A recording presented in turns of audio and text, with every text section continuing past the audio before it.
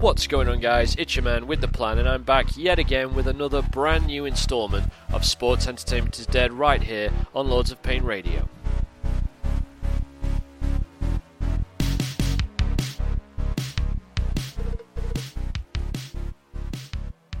Thanks for tuning in, guys. You know the drill by now. As ever, if you missed last week's show, you could still go catch it on demand over at Blog Talk Radio, over at lordsofpain.net. Download that baby, get it listened to. Same with all the other great podcasts here on Lords of Pain Radio. We've shows going out to practically every single day of the week, covering every aspect of the professional wrestling industry. Your one-stop shop for the best fan-driven podcasts about wrestling on the internet. So don't miss out. Go check all those great shows out right now. Well, maybe not right now. Maybe after you've listened to this one. If you tuned in last week, you may have heard me say that I was perhaps toying with another real-time watch-along. I've actually had a last-minute change of heart this week. A last-minute, I guess I've called an audible, you could say, right? Basically, I'm recording this on Tuesday night, and when I woke up this morning, obviously on British time, and saw the results of Monday Night Raw, my heart kind of sank because it read, and granted I've not actually physically sat and watched much of it quite yet, but it read on paper, and the YouTube clips that I saw watched like we were sinking right back into square one where we were in December. There seemed to be a lot of Baron Corbin, there seemed to be a lot of nonsense, particularly, Stephanie McMahon popping up, and another awkward moment of bliss segment, Ambrose doing goofy stuff again. It felt like we were regressing. We had Angle and Jarrett, of all people, wrestling matches on Raw. I mean, it just read awfully. And as my right side of the pond colleague Maverick tweeted out, it's enough certainly to raise concerns. So this kind of got me thinking, and I decided that if there was a time for me to call an audible, it would be this week, because staring WWE in the face are some really interesting character arcs that I feel almost write themselves. Not maybe to the degree where you would know exactly what you would do with them on TV every week or in the 2 pay-per-views they've got to get through in February, and indeed I'm going to try and avoid any fantasy booking on this show. But just in very general, kind of thematic terms, kind of in terms of overarching character development, I think that there are some very compelling ones that are staring WWE in the face, and as per usual, I fear that they might not be able to see them, that they've got their basket of, ready-made, processed storylines that they pick and choose from, but that resemble more caricatures of stories rather than narratives. Excuse me.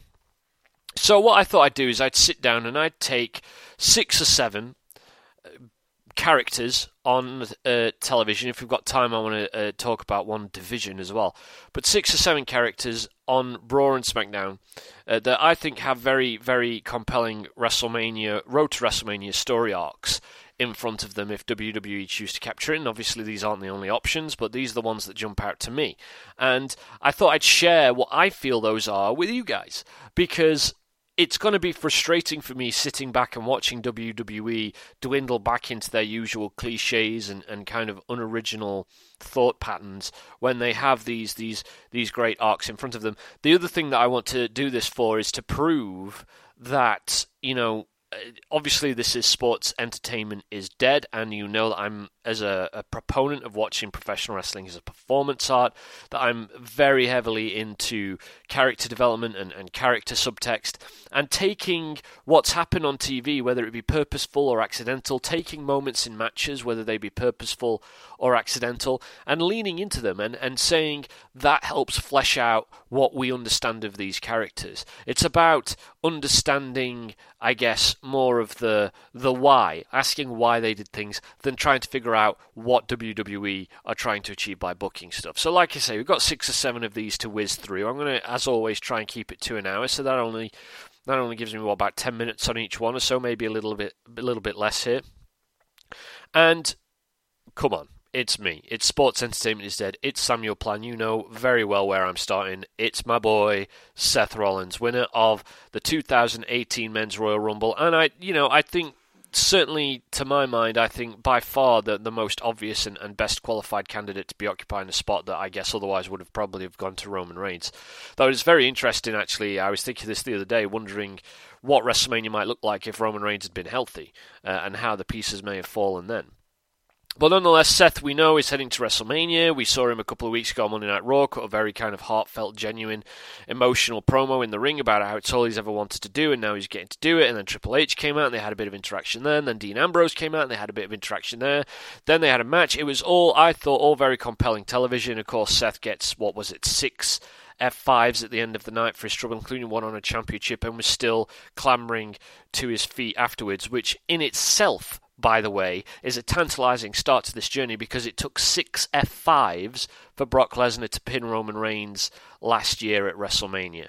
So if Seth is somewhat surviving 6 F5s already, without the kind of Brock Lesnar experience under his belt that Roman Reigns had heading into WrestleMania, 34 last year, then that's a threat to Lesnar, and he should be very wary of that. But in terms of the character arc here, I guess I have a little consternation, a little anxiety that maybe they're heading towards some kind of Boyhood Dream 2.0 scenario, given the sort of the tone of the promo on Monday Night Raw.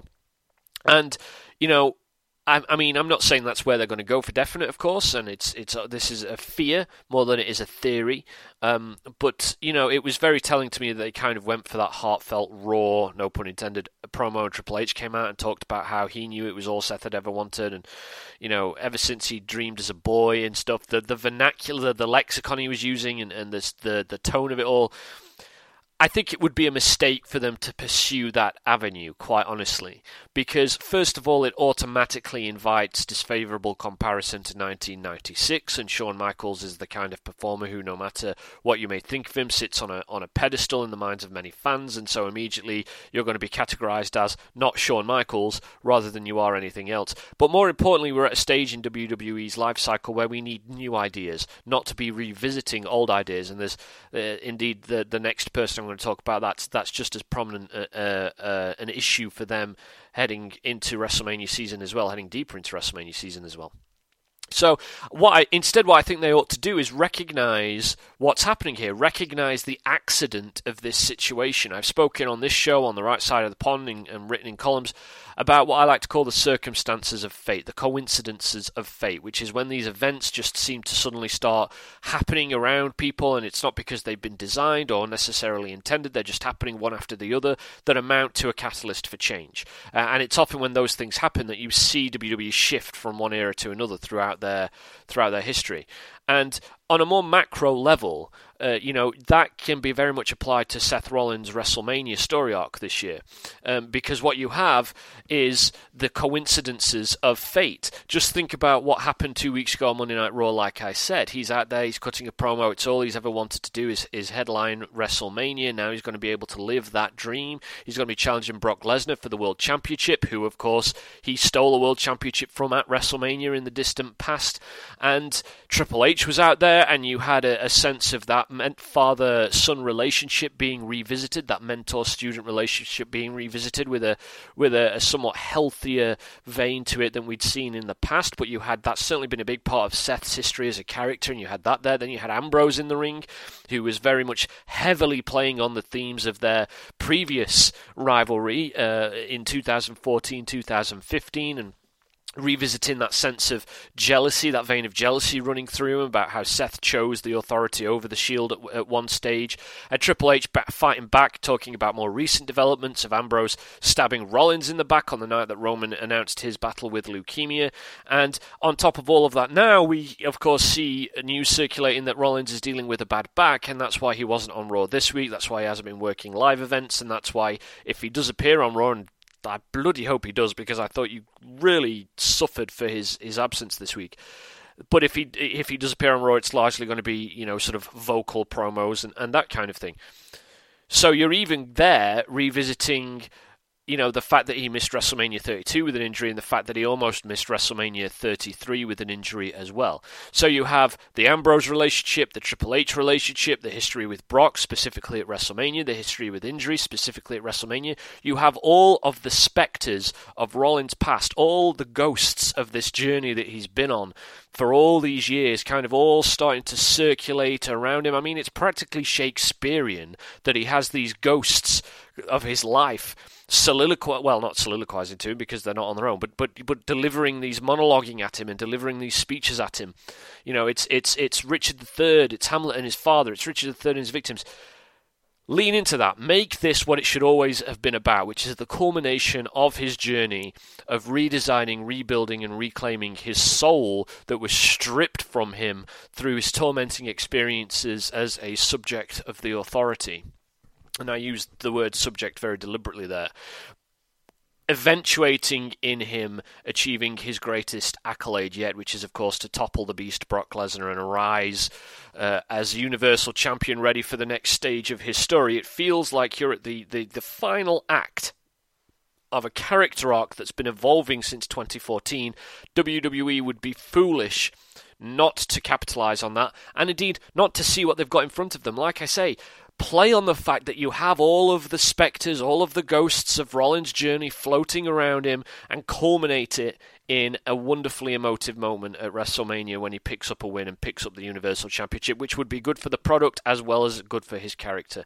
And it would, I'm settling myself in to get quite annoyed at how they're almost inevitably not going to do that, because it's far more, in my opinion, not to toot my own horn, but to me that's far more interesting, far more vibrant than, WWE going, it's his boyhood dream, or WWE having him come out for 6 weeks in a row saying, I'm a fighting champion and I'm going to beat the part-timers and it's time to move on, which are all prescient themes right now, and I would enjoy them because it's Rollins' journey and I'm going to enjoy this journey no matter what happens.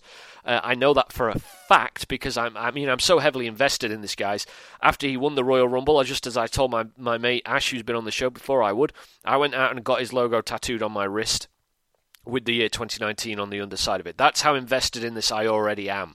It's very, very, and I might even do a show on this before WrestleMania itself, because, I could dedicate an hour of my time comfortably and happily talking about what this journey has meant to me and how deeply rooted. So, how deeply rooted in it I am. So, no matter what happens, no matter how they play this angle, I'm going to love it. But I think the best thing to do is to embrace the fiction, as I'm always saying on Sports Entertainment is Dead. Recognize the best way to do this is focus on Rollins' character development, focus on his journey, utilize and employ the ghosts and spectres of his past that are all sort of orbiting around him, and actively, consciously recognize those on television through commentary and whatnot, and allow WrestleMania to be a career-defining moment for him, and a genuinely powerful conclusion to a story arc, so that you could take his journey from 2012 all the way through to 2019 and almost watch it as a single story, and then, the sequel starts thereafter. But of course, Seth Rollins isn't the only person who is heading to a major championship match at WrestleMania.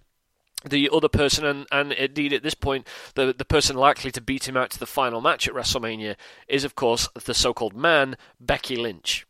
Now, in truth, I'm not quite sure what the arc is in front of her, because everything's feeling a little confused to me at the minute with this, and it might be because I'm not quite as on board with the Becky Lynch hype that a lot of people are. And, I don't want to... It's awesome that people are getting excited about Becky Lynch. I mean, the Austin comparisons remain a little much for me, and, I still have a cynical doubt that this is really not based on anything real in the first place. But it's cool that people are excited. I certainly, as invested as I am in Rollins and his story and how much I would hate it if someone came along to try and pour damp water over that, I'm not going to do that for people. It's awesome. And listen, the reaction that Becky and Ronda got 2 weeks on Raw speaks for itself. I know that's kind of already a cliche point to make, but it's true. It absolutely speaks for itself. I'm just not sure what the story arc is, because they've now started to employ this story about her having a knee injury, but she's not going to take time off to get it healed up because she's so avid about wanting to fight Ronda, which in itself suggests plot holes, because it's like, well, we've still got, 6 or 7 weeks till WrestleMania, yeah? That's plenty of time for it to... What's she doing in the meantime, other than cutting promos, in which case she could be healing up anyway? The whole thing kind of just feels a bit loose and a bit wafer thin, and I think, honestly, Becky has earned something better than that. And so... I think what WWE needs to do here is not go for the underdog story that they find so enticing all the time. It's like they can't envision a hero who isn't an underdog unless they're 6'8", 500 pounds of muscle and all the rest of it. Don't either go for the anti-establishmentarian vibe. My fear about the whole Stephanie McMahon thing wasn't that Stephanie McMahon was back on TV or getting involved in an angle. It's because I just have fears, and we've seen them try to revisit the Austin Vince thing in the past. I mean, remember that sort of really extreme featherweight version they did with CM Punk and John Laurinaitis, and that never worked. And I'm sure there are other examples as well that have never really worked. There was a vibe with Cena and Heyman in the early 2000s at one point that never really clicked. And it's because, you can't recapture that. That was lightning in a bottle. It was a cultural zeitgeist, particularly a pro wrestling zeitgeist.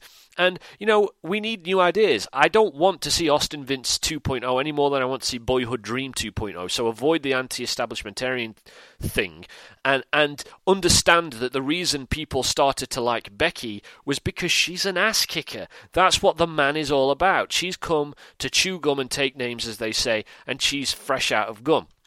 So play with that, go with that. Don't shy away from it. I mean, these are all, these are age-old WWE habits, aren't they? I'm not saying anything new here, but they need to make sure she remains an ass kicker and not try and get sort of swallowed up with the idea of trying to prove her an underdog or an anti-establishmentarian. Because first of all, we've already done that with Ronda and Steph. So we don't need Becky Lynch coming off like she's trying to copy Ronda Rousey so that Ronda Rousey has material for her promos, for example. Also, on the underdog front, Ronda is already getting a quite severe fan reaction in terms of people booing her out the building. And, trying to build Becky as an underdog against Ronda Rousey wouldn't serve. Becky's got infinitely more experience in a wrestling ring than Ronda Rousey, who's had a number of good matches, but whose relative inexperience continues to show in her performances. This is very much meant to be Becky's environment, and it should be Becky's environment. And as galling as it would be for Ronda to be presented as an underdog, Becky would be even more galling to be presented as an underdog. So ultimately what they've got to do, and I keep using the phrase, is lean into the hostility being shown towards Ronda Rousey, who is this unapologetic ass kicker and should be doing the kind of thing I think that the TJP, I remember when he tweeted out about the final of the Cruiserweight Classic that he was happy to have taken away the match everyone dreamed about to give them something better. That's the kind of attitude I think Ronda ought to be having. And I think from sort of Becky's perspective, they need to understand, the company that is, need to understand that the outsider, who is very much Ronda here, is always going to be the first person to be rejected by wrestling fans, right? So what you want to do is basically just make this a brawl. I almost said fight there, but that has ugly UFC connotations, so I'm going to avoid using that term. But, they need to just make it two ass kickers, two gals who, just want to go out there and beat people up, and they get in the ring together and they find out who's the best. This is the kind that right there, in fact, that's the vein. I've kind of got a stream of consciousness going here, guys, so keep up with me.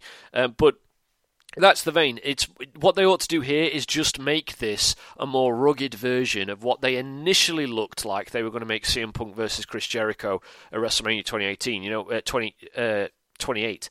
I beg your pardon, I'm getting all excited. Where Jericho came out and Punk came out and Punk said, best in the world v best in the world, WrestleMania, let's do it. No special entrances or anything like that. Let's see who is genuinely the best in the world. Well, let's see who's genuinely the man between these two women. Let's see genuinely who's the best ass kicker. Don't make this about anything other than the clash of egos that we've got. The two of them getting in one another's faces, Becky Lynch getting in Ronda's face. Again, I'm a little confused as to what exactly the character arc here is. I'm not sure how Becky Lynch grows through this, and as a character grows through this, and I would love to hear your guys' thoughts on on that, and you can let them be known in the means I'll plug at the end of the podcast, as always, because I'm not quite sure what it is. I don't think it's an underdog story. I don't think it's an anti-establishmentarian story.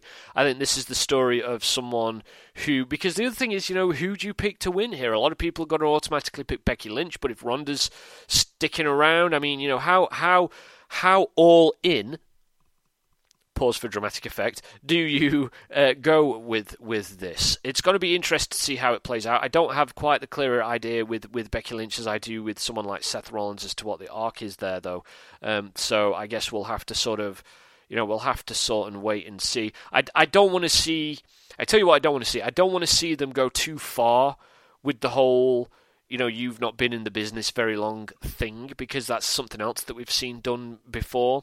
That there'd be shades of Big Show and Floyd Mayweather there, which I just don't seem to fit quite. And we, again, like I said, we've seen it done before, and I think there's a more interesting narrative to be tapped into between Becky and Ronda. I guess ultimately they need to play on the fact that these two came that close to wrestling each other at Survivor Series, and then it didn't happen. And I think the two of them should be telling each other. It feels to me like the two of them should be telling each other, look, it's good for you that didn't happen. No, it's good for you that didn't happen. And just let them bloody fight. Just let them. WWE love that segment on TV where they have two people brawl and it gets out of control. This is one time where I wouldn't mind seeing that, but at the minute I feel like it's a little surface level, and like I say, I'm not sure what Becky's journey is from A to B, how she grows, so I'd love to hear your guys' thoughts on that. It feels almost like this is more Ronda's character arc than it is Becky's character arc, and maybe Ronda finally discovering, maybe this is it actually, like I say, I've got stream of consciousness going on here, but maybe this is Ronda Rousey's story, not Becky Lynch's story. I know that's going to be controversial to say, but the reason I say that is because it strikes me, talking about this feud, this angle, this storyline, just out loud and venting my thoughts here, it seems to me like that out of the two characters involved, Ronda Rousey is the one who has more room to grow. It feels like Becky Lynch is already the fully formed character, and her arc of growth came with Charlotte in it last year. Indeed, I would add as well, a lot of people talking about how they shouldn't add Charlotte into this match. I disagree. They should absolutely add Charlotte into this match, take Ronda out of it, because, as great as Ronda has been this year, I'm not sure she's been WrestleMania main event on her second WrestleMania great. I don't think she's been take the opportunity earned by others great. And I think if this was about the women's feud, the women's characters that had earned that show closing match spot, really, we should be talking about Becky Lynch versus Charlotte Flair again. But by the by, I'm here to talk about the characters, and like I say, I think Ronda's got the greatest scope to grow, because Ronda's the one who needs to learn a little humility. She ran through Alexa Bliss, she ran through Nia Jax, she ran through Sasha Banks, she ran through Charlotte, she ran through Bayley. She's the one who's got something to learn. She's the one who needs to be humbled, brought down a peg so that she can begin to grow again as a character. So I think maybe this is actually Ronda Rousey's story, and maybe Becky Lynch is the antagonist in it. As much as we cheer the antagonist in this particular story, it comes down to ideas about point of view wrestling that I've had brewing for some time now, which maybe I'll dive into in one show. But maybe this is Ronda's story more than it is Becky's, even though I imagine Becky should be. It feels like the story demands Becky be the one who wins somehow. And maybe that's because it's two ass kickers. Becky comes in as the challenger. So I don't know. It's an interesting one to think about. It's an interesting one to weigh up, and probably out of all of the arcs that I'm discussing today, the one that's still got the most shape left to form, as inelegant a phrase as that is, in terms of it's the least well defined at this stage and the least obvious. But I think another, let's move swiftly on here to number 3, and Finn Balor is someone that I wanted to talk about. I think he should have a very, very strong road to WrestleMania ahead of him at this stage because of the month of January that he had. Now, I will say that on last Sunday, I posted the first monthly retrospectives that I'll now be doing this year, where I named my matches of the month, my wrestler of the month, and discussed some of the more major talking points of the month in the news. And Finn Balor was my pick for wrestler of January. So if you haven't read that column, go check it out. Just Business, the WWE January Retrospective 2019, still available on lordsofpain.net. And the reason being that he was on NXT TakeOver UK, Blackpool, where he wrestled Jordan Devlin in a great mentor-student mid-card match on the network. Fantastic little match. He had a great match with Brock Lesnar at Royal Rumble. But we're here to talk about character arcs, and I think what got set up beautifully with the Brock Lesnar story, I know everyone's kind of cringed when they did the whole David versus Goliath thing, and mainly because the way that the promos had been mapped out weren't great, and it was all a bit weird and cheesy and kind of suffering succotash Vince McMahon. His fingerprints seemed to be all over it, and so it didn't really work out. And I know a lot of people were kind of saying, that's not how we want to see Finn Balor presented. But I think it nonetheless opens the gate for a rather, what I would consider to be fascinating journey for Finn Balor to take over the next couple of months, which is this to keep playing on the theme of believing, of making believers out of people. Because ultimately, when you think about the story and how that all panned out, one thing that we haven't been talking about is that Finn Balor lost the match. He was talking about how he's going to make people believe. And after, a couple of weeks on Raw, he said he made Brock Lesnar believe, and that's why Brock Lesnar attacked him after the fact. And maybe, I do quite like that notion. But ultimately, he didn't win the match, right? So it feels like that arc that started with, I'm going to make people believe, it hasn't wrapped up yet, and it needs a big victory, because victories in wrestling are how you bring an end to your story, ultimately, I believe. Fittingly, a minor version of Seth's story. It feels like it needs a big victory at WrestleMania in order to affirm that, this story is now complete, and Finn Balor has succeeded in his mission. It's not enough to just lose a match, have someone beat him up because they're frightened because it made him believe. Finn Balor needs to prove he's a man of his word. That's the key thing, right? You make a promise, you got to follow through, otherwise your words are empty.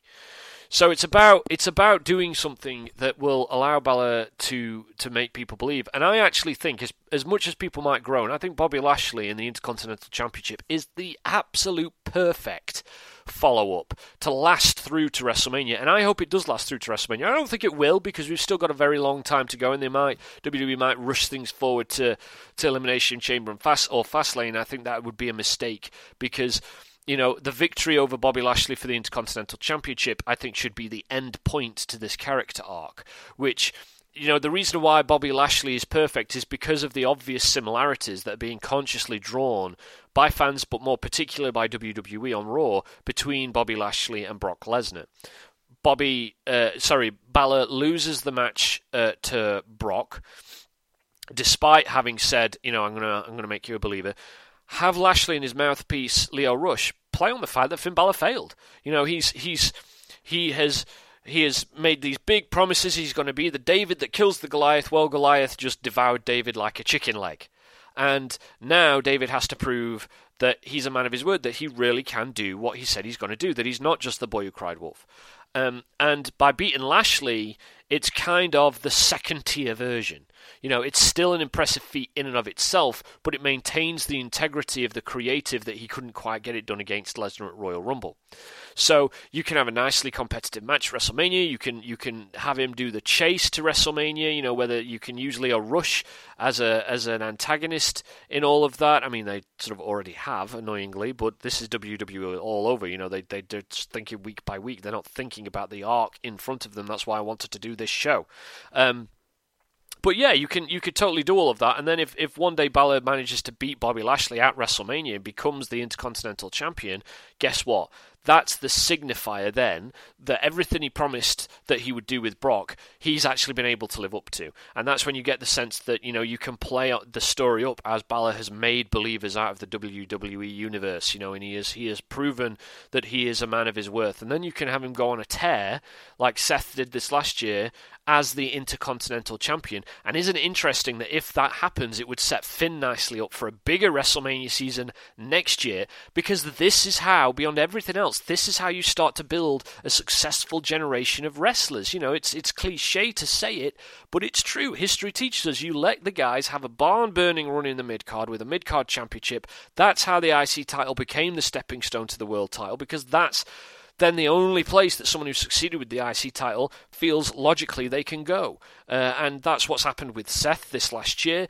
If Balor can do the same, it's what happens with him the year after, and that's how you get into a situation where you've got clear roster positioning, you've got meaty character arcs that have played over a series of weeks and feel like the characters are three-dimensional. Lord knows that if any character on WWE's TV needs a few more dimensions fleshing out, it's Finn Balor. It's not enough for him to be the smiley, good-looking dude in the leather jacket anymore, the extraordinary man, the ordinary man capable of extraordinary things. Well, use that line. Again, lean into that line, because at Royal Rumble, Finn Balor, he was an ordinary man who did an ordinary thing. Because he lost, despite saying he was going to make us believe. So now is the time for him to prove that he can do the extraordinary thing by beating someone similar to Brock Lesnar, by beating someone much larger than him, by doing it on a grand stage, by doing it on a grand stage after a long chase, and by doing it to become a champion on WWE's main roster for the first time, and following on from the precedent and the tone set by Seth throughout 2018 with that championship, the IC title. So, Balor's story arc ahead of him, like I said, I think it needs to carry on this idea of I'm going to make a believer out of you. It's got to play on that nickname of the ordinary man capable of extraordinary things by saying, look, you haven't achieved anything extraordinary yet. Reality era the shit out of it if you want. Pardon my French, in terms of play on the fact that he hasn't really achieved anything since coming to the main roster. That he hasn't achieved anything extraordinary. But make this story of his, this season of his, be about making people into believers and culminate it with a big successful mid-card championship match for him on WrestleMania against an opponent comparable to Brock Lesnar, who was the whole kickoff to this arc in the first place. I mean, this writing writes itself. Once you start to get a grasp on who you think these characters are, and you do that by looking at the subtext of their actions in matches and their actions in storylines and their actions in promos, and taking what are the coincidences of poor writing, taking what are the coincidences of short-termism, taking what are the coincidences of narrow-viewed production, incidental production, marrying them all together, that's when you get these ideas. And when you get those ideas, these narratives and these character arcs write themselves. Okay, I'm going to pause for a breath. I feel like I've been talking a million miles an hour, so I hope I've not chewed your ears off and bored you to death quite yet. I'm going to take us to a little advert break here, and when we come back, we'll pick right up with another three characters, and maybe even a division if I get time at the end of it. So here's an advert. Stick around.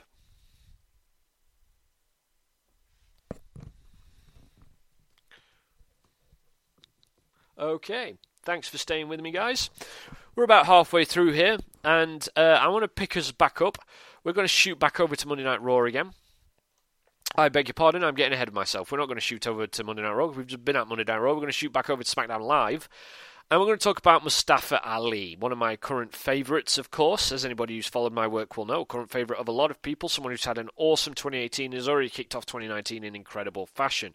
Eliminated Shinsuke at the Royal Rumble, eliminated Samoa Joe at the Royal Rumble, has a pinfall victory over Daniel Bryan, WWE Champion, and he's heading into the Elimination Chamber. Can't wait to see what he does in the Elimination Chamber, by the way, in a couple of weeks. Now, like with Finn Balor, his career has gathered a little bit of steam over the last few months, and WWE would be wise to take that into WrestleMania season and keep pushing that, keep fueling that fire. And you can do that by continually keeping him in that upper echelon of SmackDown Live, and by emphasizing the fact that Mustafa Ali is an almost singularly positive role model and hero to have in the professional wrestling industry, driving home a very positive social message of acceptance and tolerance at a very divisive time. It's first of all, that's something that you want at the absolute forefront of your WrestleMania season. If you're serious about the kind of stunts that you of social issues that you tried to raise awareness of last year with, Finn Balor coming out with the LGBTQ t-shirt and Aleister Black posting about, depression on Instagram after his NXT title win, and Nia Jax's storyline being about the pride of being able to rise above body shaming, all those kind of positive social messages, that Ali inhabits all of that. So absolutely, I think he should be at the forefront of WrestleMania season this year as a result of that. But also it helps that, one thing that's defined as 2018 is incredible character work, whether it's been, cutting promos that he's produced himself online, to the kind of characterization we've seen in feuds against Mustafa Ali and Buddy Murphy and Cedric Alexander, and how that carries through, unlike a lot of other people, into his matches. Entering SmackDown Live, picking up a win over Daniel Bryan, having the kind of introspective interactions with the fiercely intelligent, fiercely capable villain Samoa Joe to kick off the year. I believe all of this means that Mustafa Ali is the absolute best pick to wrestle Daniel Bryan for the WWE Championship at WrestleMania. And I know that might sound like a long shot. It sounded like a long shot to the guys on the right side of the pond when I predicted it on our first show of the year on Fridays, when I said that, I actively predicted Ali would wrestle Bryan for the WWE title, and I did it for very practical reasons. I didn't see anybody else on SmackDown Live in a position to do it. But more importantly, again, we're here to talk about character arcs, and Mustafa Ali's character arc absolutely maps itself out towards a WWE Championship match against Daniel Bryan, provided Daniel Bryan remains WWE Champion that long. Because you have the contrast of their crusades. Both are pushing positive, what they believe to be positive social messages, but they both inhabit and represent the different ways that can be done. They both inhabit a different form of liberalism. In other words, you have Daniel Bryan, who is very much the militant liberal, the screaming social media crusader, the virtue signaler, the guy who's throwing hot dogs in people's faces and forcing his views on other people. So it's not even really a liberal issue. This is an issue of outlook. This is an issue of philosophy and how you spread your message. Daniel Bryan very much represents the extremism that has become rampant in society today, and Ali represents the moderation that has kind of been dying off with what feels like increasing rapidity over the last few years, in the West at least, politically and culturally. And so it's a very, first of all, performance art. It's about wrestling in a transcended state, being able to pass comment on important social issues and offering a lens into the social consciousness just like any other form of art can. And that's exactly what you would have in Ali versus Bryan for the WWE Championship. Top prize in the company on the line between two social crusaders representing the extremism of society in today and the moderation in society that's getting drowned out today. Perfect then that the guy representing the moderation would be the underdog in such a scenario as this. But further to all of that, you also have a much more isolated is the wrong word here, but you have an element to that rivalry and to Ali's character arc in particular that feels very, very compelling for WrestleMania season, because Ali would head into this as the underdog. He's smaller than Bryan. He doesn't have Bryan's experience. He doesn't have Bryan's accolades, and certainly a championship match at WrestleMania. He's never even been on a main WrestleMania card, so immediately all of this, builds up to something of a compelling character arc for Ali, having to sort of fight from the knees up against a very dangerous in-ring competitor. But wouldn't there just be a spirit of 2014 about that as well? And isn't that perfect, considering that my view of Bryan's heel turn has been all about his turn into villainy, has been all about his inability to process the traumatic experience he had through forced retirement over the last 2 years? Like, the very fact that Ali's journey to WrestleMania would evoke the spirit of 2014 against the man who was the spirit of 2014 and who is only in the position he's in because he's failed to adequately process the events that occurred after that fact. Like, there's so much history to that and so much kind of dynamism to that kind of a story that could be told, and Ali being the person to try and lift the cloud of Bryan's trauma and to try and make him see clearly again. I saw a wonderful piece of art. I would love to give credit, but unfortunately I can't remember who did it. So if you do know who did it, or if indeed someone listening did indeed do this piece of art, then let me know and I'll be sure to try and give you credit on another show. But it was a great piece of art that contrasted, it had Bryan punching Ali, saying Ali didn't belong, and it was a cartoon, and it contrasted that with Triple H beating Bryan, saying he didn't belong, and that just would encapsulate this entire story beautifully. Like I said, it evokes the spirit of 2014. And what's great is, because they have this WWE title chamber match coming up in a couple of weeks that Ali and Bryan are in, you could absolutely almost repeat the ending to the 2014 Elimination Chamber match that saw Bryan come this close to winning the WWE title off of Orton, only to get screwed by Orton's big hitter Kane. Well, you just flip the switch. Maybe bring Ali that close to capturing the WWE Championship, which, knowing his abilities as a performer and knowing how many fans are on board with his mission and his just career trajectory, people would absolutely get almost as much on board with an Ali near title win as they did with Bryan in 2014. And of course, Bryan now has his own heavy hitter in Eric Rowan, who can come in and cost Ali the match instead. And that would set up a nice kind of prelude to excusing the logic behind booking the title match at WrestleMania, and then you can start to play on the idea of Ali sort of displacing Bryan as the hero on the road to WrestleMania that Bryan once was in 2014, and playing on, how Bryan's not been able to process all of that trauma, and how Ali is, and all of this piled on top of, as I said, the very powerful social resonance that this storyline would have between these two characters, given the representations that they both have of, like I said, moderate...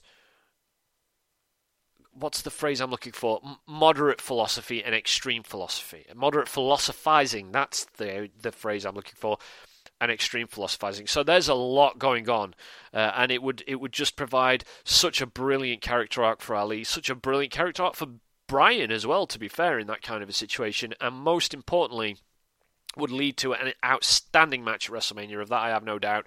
That Ali's very much earned, if you're into old-school meritocracy, as I am, and that would be another signifier that WWE are very serious about, creating a change of culture within the company that they've preached about, when this is a week where it looks like they're immediately sliding right back to step one again. So, absolutely, I think Ali, another great character arc that almost writes itself once you stumble upon the idea that maybe him versus Bryan is the best bet for the WWE title come WrestleMania. Okay, let's bound back to Monday Night Raw. We'll keep this momentum going here, and let's talk about Dean Ambrose. Dean Ambrose is someone who a lot of people are expecting to have something of a dismal road to WrestleMania, and indeed they may very well be right. It could be that WWE's bad habit of deciding to burn someone right down to the ground on their way out of the company rears its ugly head again. Some have taken the press announcement that WWE released about Ambrose's departure as a signal that it's a work. I personally don't feel that it is a work. I think that is just a singular example of how unique an environment we're in at the minute, but also the fact that this is probably something of an amicable and professional split, and we're used to splits with WWE being very much the opposite. So, with that in mind, I think it's clear that, the fact Ambrose was on Raw again this week demonstrated WWE are going to keep him around on television until he's gone from the company, which means we should expect him to do something at WrestleMania. But his loss to EC3 also indicated that they're not going to be, or that they don't seem to be willing to put him in any kind of a strong position heading out the door, which, you can complain about if you want, but only makes sense. And any other wrestling company would do exactly the same. You could maybe argue that NJPW at least give the people leaving their company a huge match. And that leads me to the point that I want to make here. I'm a bit of a hypocrite because I love the interaction between Dean Ambrose and Triple H on Monday Night Raw a couple of weeks ago, and I would love to see it culminate in some kind of match between them. But what I would simply do here is something that I wouldn't normally advise, which is to kind of go reality era with this one, lean into the fact you've got him doing these goofy things on TV for a little while longer yet. Let him keep, do 2 or 3 more of those kind of goofy skits. And the reason I say that is because we know that's come out as one of the reasons why he might be leaving the company, because he doesn't like goofy shit, is the quote. But at the same time, be very much aware that losing streaks never necessarily work, particularly in WWE, but that in this case it might. In this case it might, because it's context dependent, right? We're here to talk about character arcs, and the character arcs that I think make the most sense. Well, for Dean Ambrose, a losing streak is the perfect follow-up to the emotional tangent that was compiled in his feud with Seth Rollins this last year. The reason being, you've got to think about what he claimed were the motivations behind his decision to betray Seth Rollins and break the Shield on the night that Roman Reigns had to go and battle leukemia. And one of them was, indeed the most prominent of them was, that the Shield made him weak, that he was better without the Shield, that the Shield brought him down, that he was the best member of the Shield and that he would go out and prove it, which indeed he did by beating Seth for the Intercontinental Championship at TLC. But it was all predicated upon this belief that he would be better off on his own, better off without his brothers, better off without that brotherhood that had come to define his life. So suddenly, a losing streak goes from just a terrible idea because you've got nothing else better to do to quite an emotionally poignant end to Ambrose's arc. Bear in mind that come WrestleMania, he may be gone. And I'm proposing this arc with the view that he will be gone after WrestleMania. Right? So WrestleMania, that's the end point for Dean Ambrose, full stop, in WWE, at least for the time being.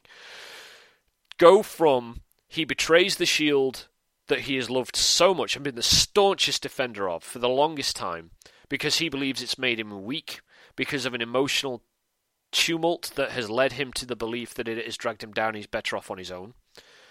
Lead that into a sudden losing streak now that he's on his own. The logical next step is for him to say, maybe I was wrong.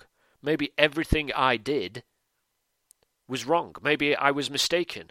Maybe Seth was right. Maybe I shouldn't have done what I did. Maybe this was all a horrible mistake. And I think that there was a certain tone of apology, of apologeticness, of sorrowfulness and of regret in his promo with Seth 2 weeks ago.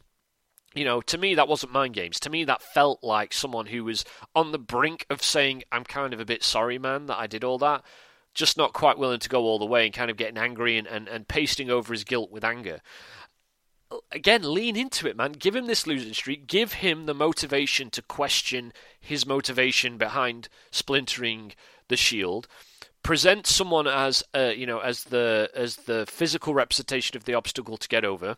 My suggestion would be an absentee Bray Wyatt, by the way, who is often the physical manifestations of someone's worst demons. Have him lose at WrestleMania. And what a tragic end to one of the most tragic characters in WWE that would be. It would be suitable to the tragedy of his overall arc, and it would play very much to the promise made at the end of his match with Bray Wyatt at Survivor Series 2014, particularly if he wrestled Bray Wyatt at WrestleMania, which saw Bray Wyatt sort of tempt Dean Ambrose to hit him with a steel chair in the same way that he tempted John Cena, where John Cena refused to. Dean Ambrose basically surrendered to the worst version of himself, surrendered to the physical manifestation of his demons by hitting Bray Wyatt with the chair. So this day, where he would lose on his last day after having isolated himself from the only family he's ever known, suddenly you go back to that match against Bray Wyatt, Survivor Series 2014, the way it ended, you go, this was inevitable. This was where we were always headed. That's such a beautifully, almost symphonically tragic end to Ambrose's time in WWE. And then, hell, go all in with it and have his last image in WWE, for the time being at least, be a hug with Seth Rollins after Seth Rollins wins the Universal Championship in way of an apology to the person he failed before failing himself. And then his exile from WWE almost can be fictionalized as a self-imposed one. And you can bring him back in the company and revisit all of that. There's no reason why you cannot weave this situation with Dean Ambrose into a genuinely emotional, genuinely beautiful final story arc for him on his way out of the company. I think it would just be tremendous. Do I have confidence that WWE are able to accomplish something as complex as that, as mature as that? No, I don't. And I think you're probably going to see Ambrose continuing goofy television from here to WrestleMania. I think he probably will have a WrestleMania match, but he'll probably be in the Battle Royal or something, and the last we'll see of him will be some undeserving treatment that'll be not maliciously intended, but just WWE being coldly practical about things. And it's a shame, because I think they will miss out in doing so on a huge storyline for WrestleMania season that would see them relatively protected from Ambrose's departure, but give Ambrose a respectful departure that recognises everything that he's contributed to the company thus far, and particularly if it ended with a reconciliatory hug with Rollins in the ring at the end of the night. Because I do want to see Seth close the night out. I don't think he will. I don't think WWE will be able to resist the PR of saying, look, it's the first time women have closed out WrestleMania, and look, it's Ronda Rousey doing it. But I think it should be Seth. That's just me. Anyway, Okay, we're almost at the go-home line. I am exhausted, but I'm getting myself quite excited because if give me a job, Vince, please. I'm dying to write these storylines for you, man. The last person I want to talk about was Charlotte, actually. I already mentioned earlier how I feel like she should be in Ronda's place in that match against Becky Lynch, quite honestly. But Charlotte has, I think, a compelling story arc of her own, and it's nothing to do with Ronda and Becky. That's the important thing. There's a lot. I wouldn't be necessarily adverse to seeing her put into the Ronda Becky match, as a lot of people I think would. But I think her most interesting character arc comes separately from that, and I think it's all surrounding Asuka and a rematch with Asuka, which I know is a match a lot of people says feels natural anyway, but let's talk about why it feels natural. Again, let's lean into what's been happening recently. First of all, people have wanted to boo Charlotte since Becky turned on her at SummerSlam, so give people a reason to boo Charlotte. Secondly, let's talk about the fact that a lot of Charlotte's performances, be it on promos in the ring with Becky during their feud, be it in the match with Ronda Rousey when she was a last-minute replacement, be it her incredible performance at the Royal Rumble, in the Royal Rumble match, her inclusion in the Triple Threat TLC match, again, promo work since Becky won the Royal Rumble. There's been a sense of what about me to her work, a sense of playing catch-up, a sense of seeing what's worked with Becky and rising to try and meet it. I hesitate from saying copying Becky because I don't think Charlotte is. I think she's putting it, she's doing it for herself. I think she's doing it in her own way, and I think it's working. I think Charlotte's been delightful to watch actually over recent weeks, and I think that Becky raising the bar has seen Charlotte rise to the occasion in a kind of competitive locker room sense we haven't seen in a long time, and I'm loving every second of it. But let's acknowledge that. Let's acknowledge the fact that she has this sense of lingering bitterness that suddenly Becky has kind of superseded her and taken what would have, as recently as a year ago, felt like an absolute shoehorn for Charlotte. And let's use that as the character arc.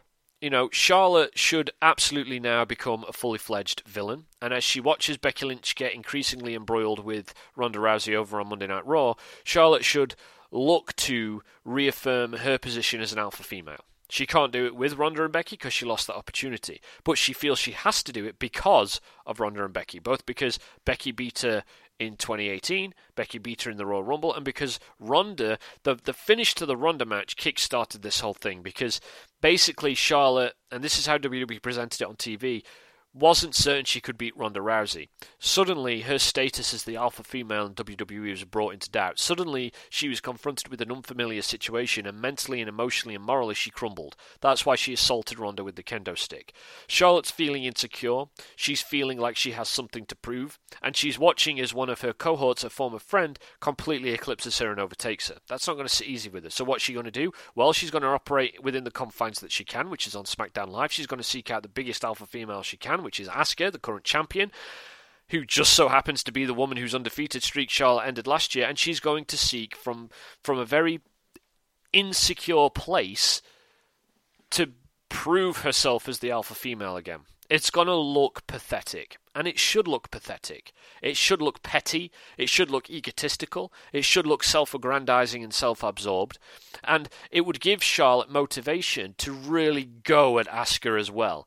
For all of this insecurity, all of this jealousy, all of this bitterness about the situation with Becky and Ronda not involving her, just being funneled and channeled straight at Asuka, and Charlotte looking to make an example out of Asuka to prove something about herself that she believes is an undeniable truth that the rest of the world is starting to deny.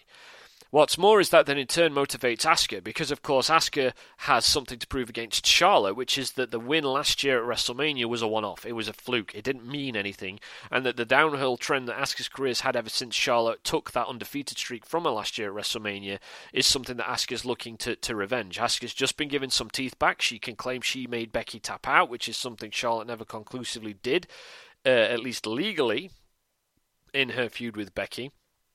There's a lot of personal animosity that could grow out of Charlotte versus Asuka. But also Charlotte would then, if she beats Asuka again, would be able to go around and get in Becky's face and say, look, I beat someone who's equally comparable to Becky Lynch, to Ronda Rousey, who was undefeated and more successful than Ronda for a much longer time. So actually, I'm still the alpha female, and you're not, Becky. But also, if Asuka beats Charlotte, you get that nice sense of a redemptive arc, although I prefer to see a revenge arc, honestly, in this instance.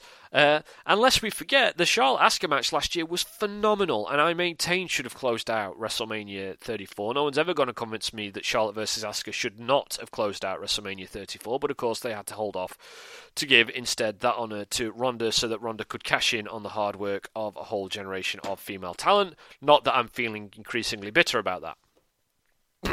So I think Charlotte, again, has a very clear character arc in front of her for the road to WrestleMania, and WWE just need to realise that and pounce on it and just be a bit more malleable and a bit more open to lateral thinking with their creativity and their storyline ideas. Because, again, I've not created that out of thin air. All I've done is gone, let's look at what's happened recently.